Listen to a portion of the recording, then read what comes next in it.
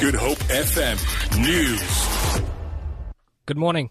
The event to celebrate 20 years since South Africa's constitution was signed into law by former President Nelson Mandela begins this morning at Sharpeville, south of Johannesburg. Sharpeville was chosen as the venue in remembrance of the people who died during a demonstration against the passed laws on 21 March 1960. Commissioner at the Human Rights Commission, Mohammed Shafi Amirmia, says the country has made great strides in upholding its commitment to the promotion and protection of human rights. We've come a long way in 20 years, but the challenge and the road ahead is much more, harder. What we're basically saying here that is the reason why Parliament has adopted the National Development Plan, which talks about the 2030 vision, closing the gap between the rich and the poor. We want proper schools. We want water and sanitation. These are basic bread butter rights. The Council of the University of Cape Town will meet today to vote on a fee increase for next year. A number of universities, including Stellenbosch, Wits and Free State, have already announced an 8% fee hike. Higher Education Minister Bladen Zimande announced in September that universities could determine their own fee increases with a cap of 8%. A fire near the crags at Plettenberg Bay in the Southern Cape has destroyed almost 10,000 hectares of vegetation.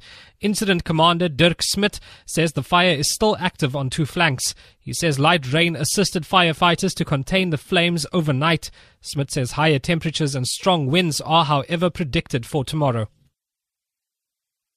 At this stage, the overview, it's moderate. There's rain that fell last night or through the night definitely changed the behavior of the fire from a high intensity fire to, I would say, to a very low moderate situation. It is, but we need to continue with our objectives and to get it out before those strong winds come. And lastly, U.S. intelligence and law enforcement agencies are reported to have concluded that Russia intervened in the U.S. presidential election to help Donald Trump win the presidency. The BBC's Laura Bicker reports.